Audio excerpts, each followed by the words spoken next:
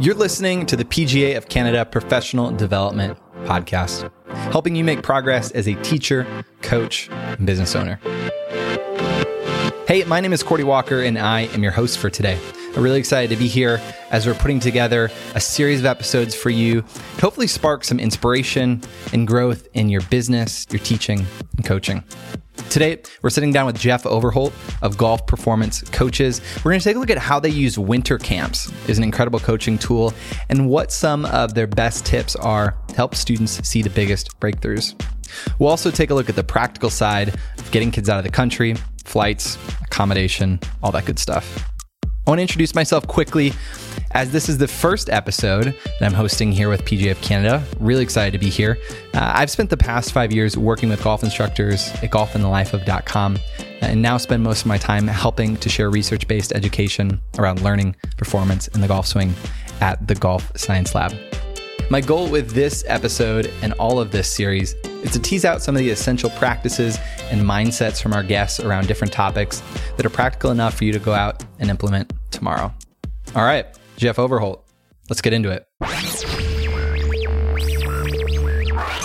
So if people don't know you, let's just start with a quick background so we can kind of understand who you are and kind of who your students are and what your business is before we get to today's main topic. Well, Cordy, I am a PGA of Canada Class A member and golf coach. I run a business with another fellow PGA of Canada member, John Roy, and we run a company called Golf Performance Coaches. And we really try to specialize in junior golf development. I've had some future time from an educational standpoint in human kinetics, and I really tried to kind of gear a lot of what I did with my education towards youth athlete development, and we really try to cater towards kids. We provide programming that's really kind of year-long based. We create programs around semesters, more long-term based, and really geared at the competitive player that's between the age of roughly about 10 and 17. That being said, we do offer coaching for adult players that are really sort of more passionate, competing at either sort of their club level or a local level as well, and really try to provide a very holistic coaching support to these athletes, whether it be taking care of what they're doing with their bodies or their technique or their minds, and spending time with them around tactical play and that sort of thing. And then I've really, in the last couple of years, started to mentor other coaches. We take on a number of new PGA members and try to help show them a possibility that they might not have others seen as a full-time golf coach. So you're obviously working with a lot of juniors, as that's your big focus here. So not surprisingly, that's where we're going to start this conversation. And we're focusing in on winter camps that you do, because I've heard that you do those really well. You have some unique things around those beyond just hitting balls on the range down in Florida. So I guess to start this conversation off, just describe your winter camps. Like, what do we have going on? Yeah, Cordy, we've done winter getaway camps for as long as I remember. One of the reasons, because of our climate up here in Toronto, Canada, doesn't allow our players to get lots of time off of grass in the winter months. So really our camps are mainly full week programs, so somewhere between 7 to 9 days long, depending on the given year. And we really take a group of our competitive players down south. So we have done some in Florida, and most recently we've started to go to Myrtle Beach as well.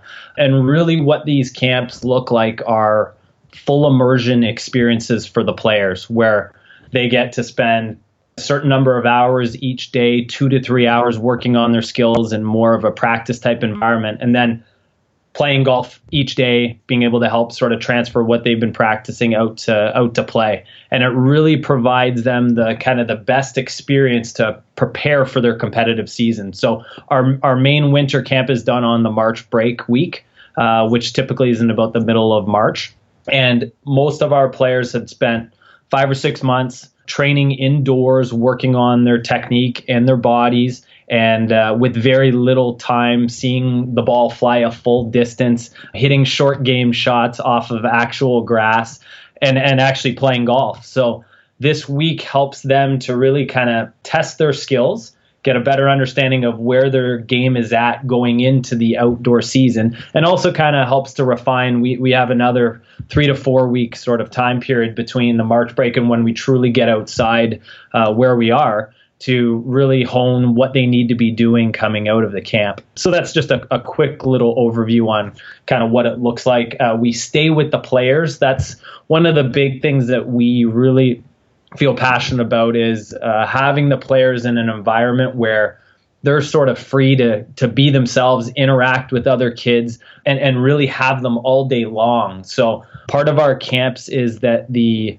families really leave their kids with us for the week, which for some families might be a bit of a shift for them. And most of the players that go on these camps have been with us for a number of years. So there's a trust that's kind of been developed there to allow families to just leave their kids with us for a period of time. But that's one of the biggest things that we've really found, that the relationships and the experience are really the things that the kids take away or tell us about these experiences with these camps, as opposed to sort of the content of them, which the content is obviously an important piece as well. But the thing that they really kind of take away from them is more the experiences. A full immersion experience. I like that word. I like your description of that.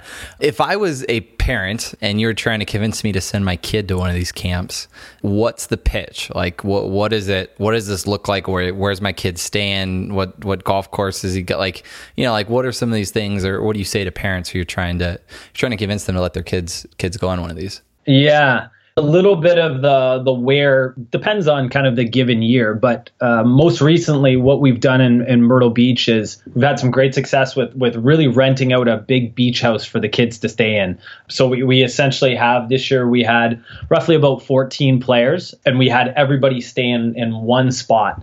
So it makes it very easy for the coaches to kind of control the environment, which we'll talk about is kind of one of the big pieces with running these camps successfully. So that would be kind of where they stay. And then the full day, as I kind of mentioned before, is surrounding them training their golf skills. So the pitch to the families, Cordy, is around, here's a really good opportunity for the kids prior to their competitive season to really develop skills that we haven't been able to develop for the past 6 months that are very, very important in terms of their success over the competitive season. So things like, okay, our short game becomes a very, very big focus. Different playing skills that we'll develop on the golf course in regards to how they're managing their mind, their emotions, their tactics become, again, really key skills that are a little bit trickier to train inside. So that's an opportunity where if they weren't able to go on the trip, they wouldn't really be able to have that. So it almost gives them a kind of a jump start to the season, where kids that don't attend the camp typically have qualifiers that happen in late April, early May, and have had limited time actually off of grass and playing golf.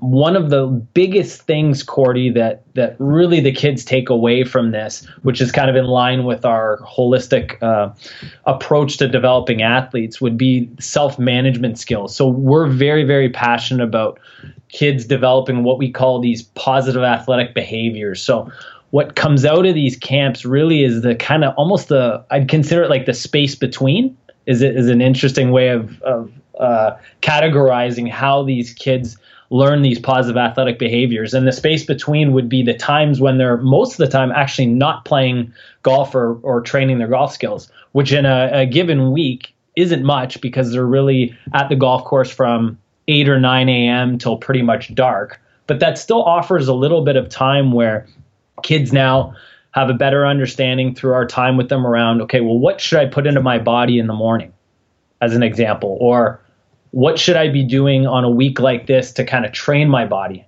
So we'd often see kids wake up and we've got 5 or 6 of them going for a morning run out on the beach and doing a little bit of mindfulness work before they kind of get going for the day while they're starting to kind of blend a smoothie. And those are things that we've found that are during an hour to 2 hour coaching session or practice are typically much, much harder to get across in terms of the impact of those things for a developing athlete. So again, that space between is the stuff that many of the kids and families tell us what they really love about the camp, and really the relationships that they build with not only the coaches, which is a massive thing from our standpoint, that we get to spend pretty much 16 hours a day with them over an 8 or a 9 day period. So the amount of contact time that we get with the players over that week is almost, the same amount over a 6 or a 7 month period if they're seeing us 3 to 4 hours a week. So that contact time is another piece that when speaking to a parent about it and getting them to understand they're staying with us, we're really going to be spending pretty much every waking hour with your son or daughter, it becomes a very, very easy sell from that standpoint as well. So it's almost like you give these kids what a lifestyle of an athlete is kind of like holistically then. Almost, Cordy, like very similar to almost like a touring pro as well. So if you've got your, especially kids that are in the summer when they don't have school, most of the time they struggle with understanding, okay, well, what do I need to do over an 8 or a 9 hour period if I'm going to train my golf game? And most of the kids are not trained at all in what we call like how to train.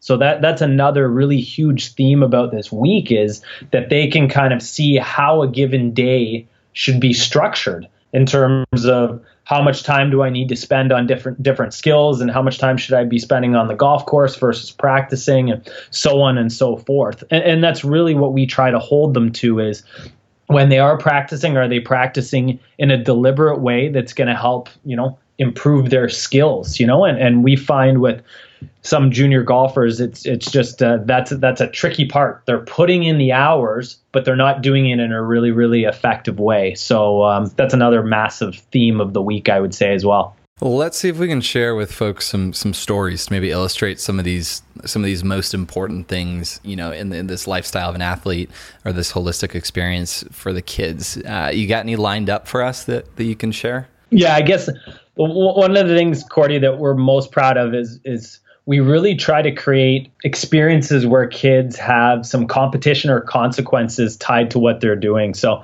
we've put together this positive athletic behavior games, which essentially has this very, very large Bristol board put up on the wall beside the kitchen in our beach house that has kids broken up into teams.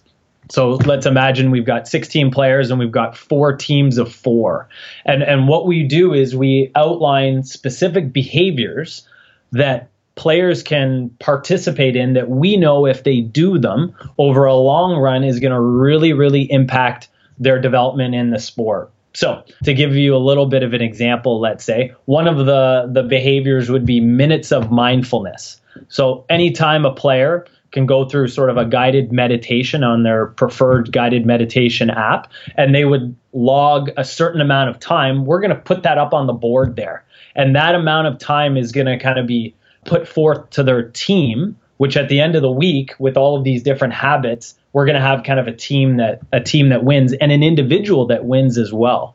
Other things would be number of minutes of what we call cardiac output work, which would be kids going for a run on the beach at a moderate intensity, as an example. We have another device that helps the kids kind of with their posture. We call it a posture cushion. So kids lying on that as well would be another thing where they can kind of accumulate minutes. And really what this is helping to train, Cordy, is just that they see themselves as athletes and understand that I want to be putting my energy on specific things that are really going to be helping me with my development as a golfer and also as an athlete. Again, this is another thing that outside of the camp environment is we found is very, very hard to kind of get buy-in. So very quickly with this little competition that we set up, kids start to sort of feed off one another, and then they're inviting each other to go on runs in the morning, and they're helping each other kind of log minutes on whatever they're doing. And because they're in a team environment, then obviously that one of the team members is kind of pushing the other and such. So that's probably, we've done that for the last kind of 2 to 3 years, and kids now come down to the camp excited to see sort of what are almost the events that we've got. We almost see it more similar to almost like a kind of decathlon type of idea.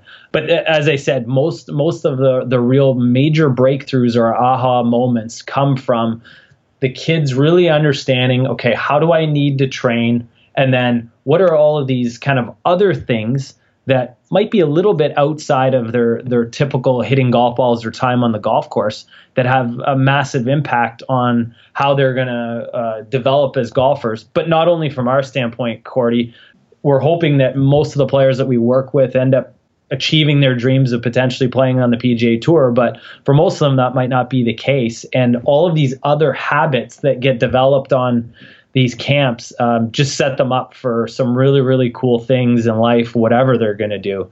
So that would probably be one of the most kind of rewarding things that we find that we get out of the camp with the kids. Cool. And you think that kind of idea of doing this off the course kind of stuff has really taken these to the next level then for you? It's massive.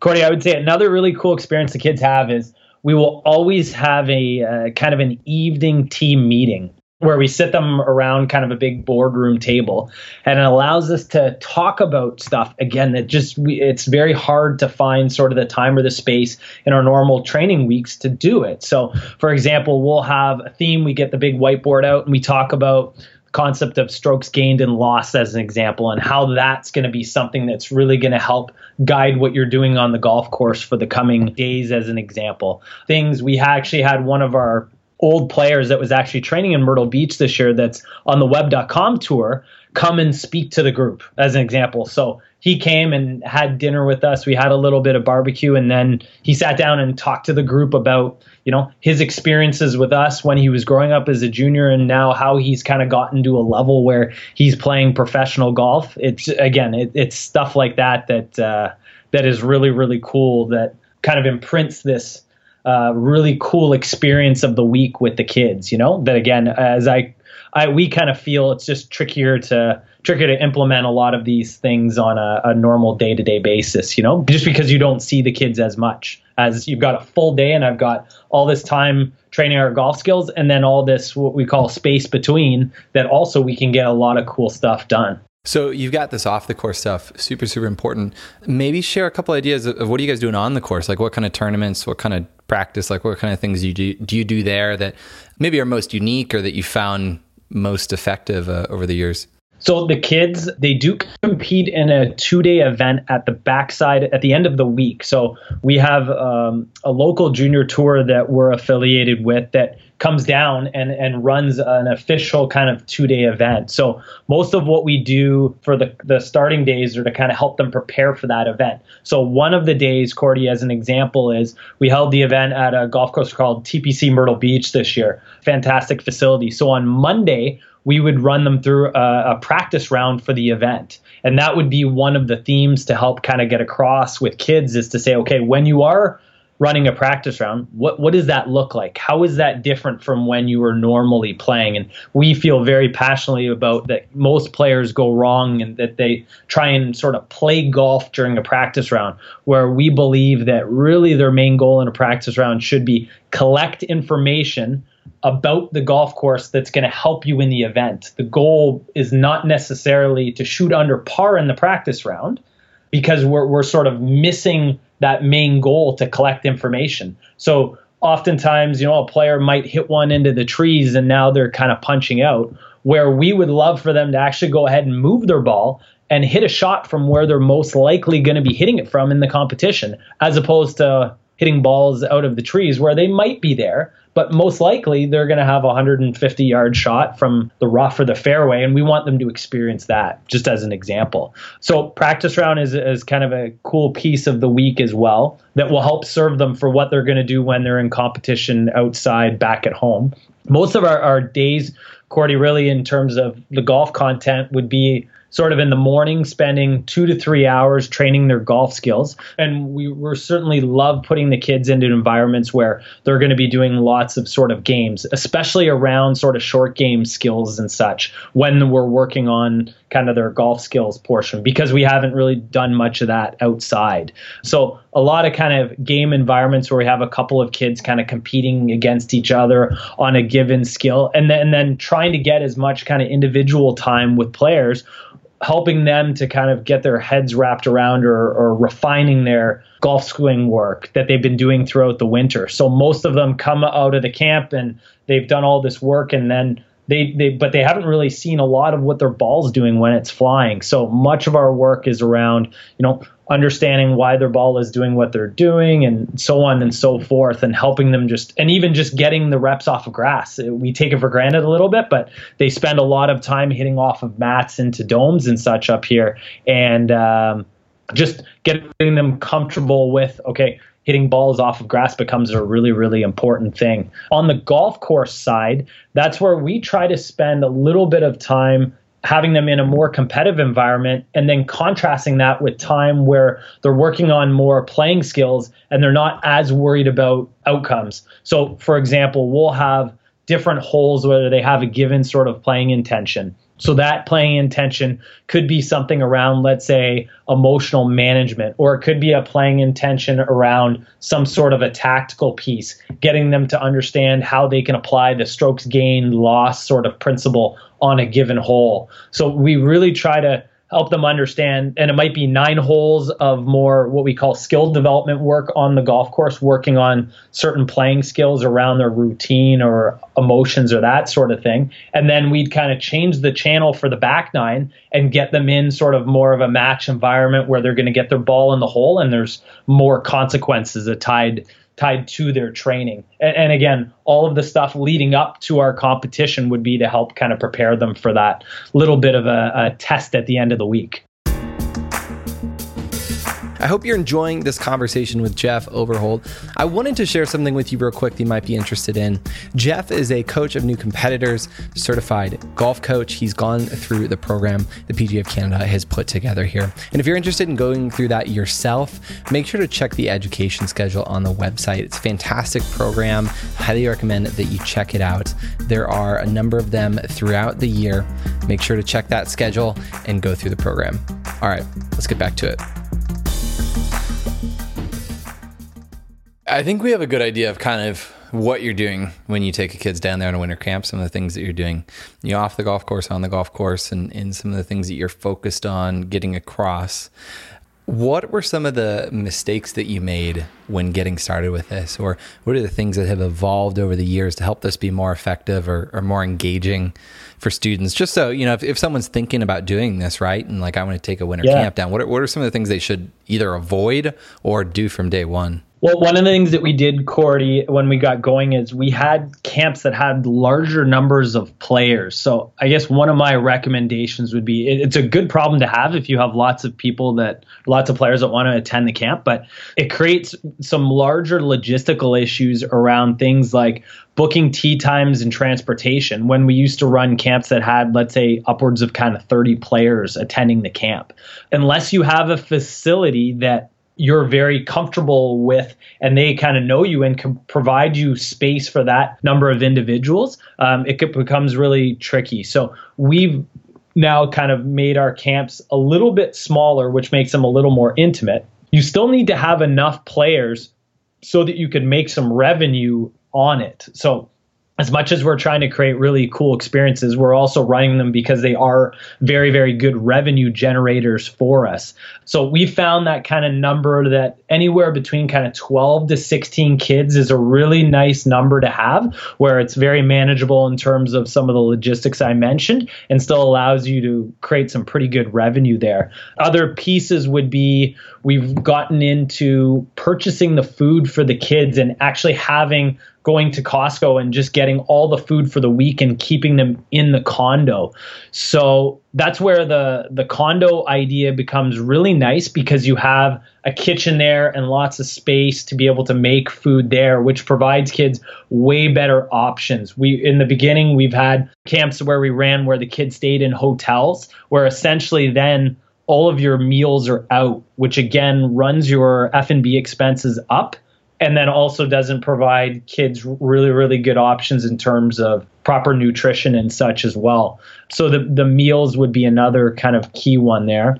being very sensitive to cost would be another side of it. The away camps are a fairly costly trip for the family. So this year our trip was roughly around $2,200 US, which for most families is a fairly large expense. So we've even started to look at running camps in different areas to help reduce those costs. So we were spending some time in Orlando and realized that maybe if we ran a couple camps in Myrtle Beach, that might cut the costs a little in terms of golf facilities and so on and so forth, and also offer families an opportunity to drive down, which again, now they're kind of saving on the flights and such, which is one other thing that we've very quickly found is that we had in the our initial camps, kids traveling with coaches down. And what we found is we started to become travel agents really quickly, which we didn't enjoy as much because people were kind of requesting different flight options because they wanted to spend the second week of their March break with their families in Florida, let's say, and they wanted to have a flight that went from Myrtle Beach to Florida coming back, where the rest of the group was going from Myrtle Beach back to Toronto, as an example. So what we've done over the last couple of years is we've separated out all of the travel.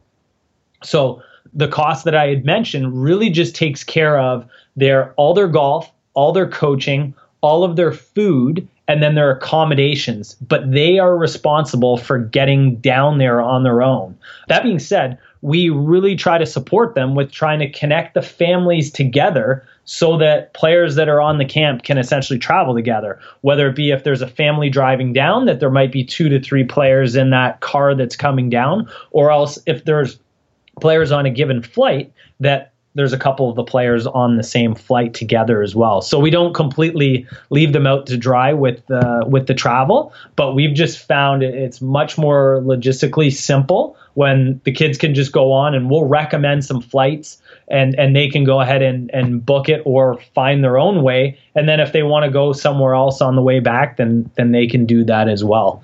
So those, Cordy, would be a couple of, I guess, some of the faults or mistakes to kind of be aware of that we kind of learned about organically as we've been doing these camps. Yeah, the flight idea sounds really smart. That could get really painful really quickly. I feel like trying to book flights for 16 different kids, that does not sound like a good time. So do you then try to like all fly together? Like, are you chaperoning? Logistically, right? Like, you guys are taking kids internationally here. Like, what are some of those logistics like? Is that hard? Is that easy?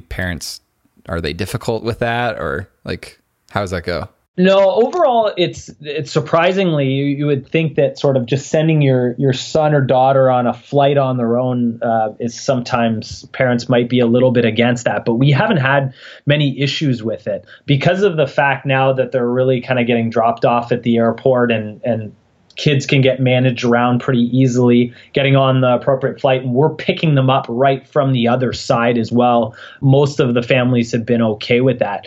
We've obviously, from a coaching standpoint, found we've actually started to not travel with the kids. So we might be on a flight and we might suggest that to some of the families to say, hey, this is when the coaching staff is traveling down. And we typically get 2 to 3 kids that travel down with us, and then the others just kind of make their own plan. So it does help us a little bit too, just in terms of that, especially on the way back, Cordy. After, I guess the other thing I would say about these weeks are, from a coaching standpoint, by far they're the most rewarding times that we will have in a given year. That being said, they're also some of the most tiring times because you're literally on for pretty much all of the day because you're responsible for the kids because you're with them and such. So from a travel standpoint, especially on the way home, we don't mind so much not necessarily traveling back with the kids just because it gives us a little bit of time to kind of unwind a bit there. Some logistical stuff around coming across the border is, if kids are traveling with other families, they need to have some consent forms taken care of, that when they're crossing the border, that they have a form that says that I'm okay with traveling with this other family. That's a really, really important one. So we provide them some documentation that they just fill out, and the kids have this paperwork in their hand as they're crossing the border to give to the border guards. But that's really sort of logistically the only thing that we sort of need to prepare for and such. The other thing, I guess, is really making sure that safety and rules becomes one of the really key things that coaches have to check off here, that camps like this can go not quite as smoothly if the coaches don't design a very kind of structured environment. That being said, we provide the kids maximum freedom within it. But as an example, just understanding that with the kids, okay, this is when you need to go to bed. This is when we're waking up. This is exactly when the vans are leaving. We want you guys to be 5 minutes early, so we're not coming to get you, as an example. The team environment that I chatted about before, understanding that team A on Monday is going to be cleaning up the kitchen at the end of the night. It's just small things like that go a really long way, because if you've got a condo with 16 kids and the kitchen's messy and the place is a bit of a disaster, it makes the week much more harder just to get what we need done. So those would be a couple of the things, I guess, logistically to be aware of there. But otherwise, we've had some pretty good success and not a lot of barriers traveling down. The X factor a bit, Cordy, with the travel becomes the weather. That's a little bit of the other side as well, that sometimes because we're traveling from Toronto down to the US, you can get some weather that might kind of delay things a little bit, whether it be a flight or, kids that are driving down, that becomes a little bit trickier as well. It's stuff that we can't really control, but it's just a kind of a nature of the beast that you've just got to be aware of. As well, one of the things this year that we ran into, which we haven't really, is we had a fairly cold week in Myrtle Beach where we just happened to have one of the colder weeks of the year in the US. So going further south, whereas in Orlando, you're a little safer in terms of the weather. That being said, they sort of had a cold spell at the same time as well. But it didn't hinder from the kids' experiences at all, other than the fact they had a couple more layers on. Is there anything else that we've missed? We're talking to someone that maybe hasn't done a winter camp like this before and they're thinking about doing it. Is there anything else, any other questions they might have about it?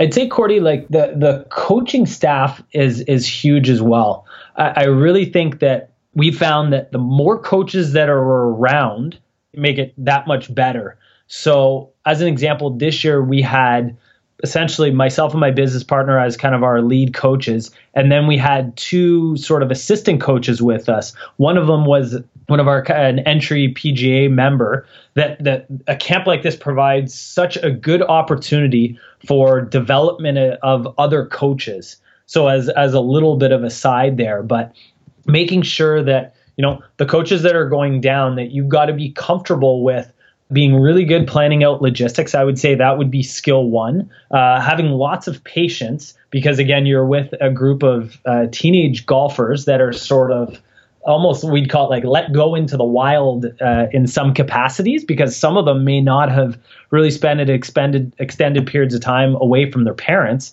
That provides some interesting challenges in itself, depending on the type of player that is coming down on that camp. So we really try to ensure that who we're bringing down on the camp, we have a really good understanding of what their habits are like and who they are as people. Because otherwise, a cancer of a week like this is if you just have one or two kids that might not be so into the structure of the camp and sort of following the specific rules that are outlined, just start to wreak havoc on other players as well. So really, really good coaching staff is a key one. And then making sure understanding who they're bringing down would be another really key point as well. And you might have to say to some players that you're working with, unfortunately at this time, you're not suited for a camp like this, but here are kind of some of the habits that we want you to kind of train so that you're kind of going to be prepared for that. So kids have got to be able to make their own lunches and make their breakfast and make their bed and such, which goes back to really this kind of management of themselves becomes a really large theme of the week that sometimes is really hard to quantify.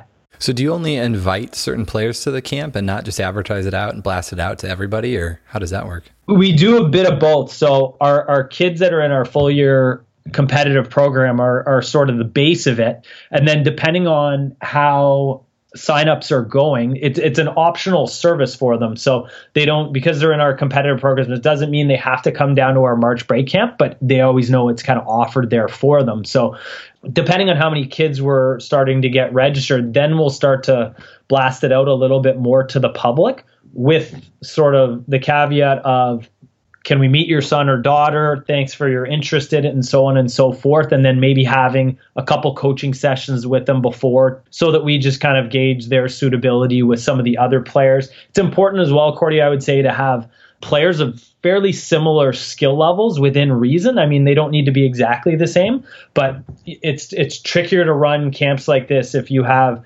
kids that are at different skill levels, especially in terms of designing some of the skill development stuff, and then also sort of the on-course play, that we want to have the ability for most players to really be able to play with anybody. That being said, I would say like our younger players, which might be 13, 14, kind of grade 8 age up until kind of grade 12, upper end of high school, is typically the kids that attend the camp, where you can still have a very strong younger player that, again, gets a ton out of a week like this, because, again, they can observe and watch what a lot of the older kids are doing, not only in terms of their golf training and how they practice and so on and so forth, but also how they manage themselves when they're at dinner or whatever it may be as well. That's a huge benefit for some of the younger players. Amazing. This has been awesome, Jeff. I think that we've covered a lot of ground here. People have a bit of an idea of what your camp kind of looks like, some of the ways that you go about getting students into it, some of the things to start doing from day one or not to do, and then some of the logistics. So I can't think of anything more. I think we've given people a good framework here to get started and launch one of these out next winter. Any final thoughts from you, or should we call it a day? No, I think I would truly encourage any PGA coach to start doing these in some capacity, and it might be even starting it off smaller, where they're taking kids away in more of the spring season, where maybe they don't have to travel as far. But we truly feel that this is a very, very big part of our program that provides kids and families a wonderful opportunity, again, to develop the kids as athletes, get a really, really strong week of training leading into the competitive season that, again, gives them a massive advantage over other kids they're competing against that aren't going to a camp like this, because they just don't get that same amount of time hitting balls off of grass and playing golf leading up into the golf season. So much like most things, I would just kind of start getting their feet wet into it, and myself and my business partner John Roy would be more than happy to spend time with anybody who's has some interest in this and looking to get a little more information in terms of what our budgets look like and some more of the logistical pieces. We'd be more than happy to help them out. Cool. And how would people get in touch with you, or where can they check out more about y'all? Yeah, I guess the easiest would be sort of email Jeff@golfperformancecoaches.com. Our website is golfperformancecoaches.com. And we've got Twitter, Facebook, Instagram as well. Golf Performance Coaches are the best ways to kind of check out a lot of what we did. One of the other cool things, Cordy, just to kind of finish up, we created a hashtag for our last camp, and it's hashtag GPC Camp 2017. And what we did was that was actually one of the events on our positive athletic behavior board, where kids would get points if they posted a cool picture of some of their training throughout the week. So, and what it really did was also we were able to use that to allow parents to kind of follow along what we were doing. So it kind of did a couple different purposes, where it helped to promote what we were doing in terms of the camp, but also helping parents and families kind of stay plugged in a little bit. So that for any coaches that are really interested in getting a deeper look around what we did lots of different posts on social media around the camp, videos of Coach John and myself presenting both to the kids, and we also this year ran kind of an adult camp that we did on the front side, which I kind of forgot to mention. It was a really, really big piece around the revenue generation. So adding in a 3-day adult camp that we do, the design of it is exactly the same as what we did with the kids, but brought them in for the 3 days before the kids came in was a huge revenue booster for us, because of the fact that we were already going to be down there So there wasn't any additional expenses to get coaches down there. It was really just the expenses were the facilities and that sort of thing. So yeah, some of our social media would be a really good way to take a look more around sort of the ins and outs of what I described. Awesome. We'll make sure to link that up and check out that hashtag. That'll be cool. I'll make sure to go take a look at that. And your website, people can head over there, send you an email if they have any questions. Highly encourage it. I think you said something really smart. Maybe if you're a first one, go a bit later in the year and go not so far away. I think that was a really wise first step there that you mentioned for people to potentially take this into action. But I appreciate it, Jeff. This has been fantastic. Thanks, man. Awesome. Thanks, Cordy. Thank you so much for joining us. If you have any questions for Jeff, make sure to reach out to him and do what it takes to implement what you learned here today. Big thanks to Jeff for joining us and talking about what's working for his business and his students. Thank you so much for listening. We'll see y'all next week here on the PGA of Canada podcast.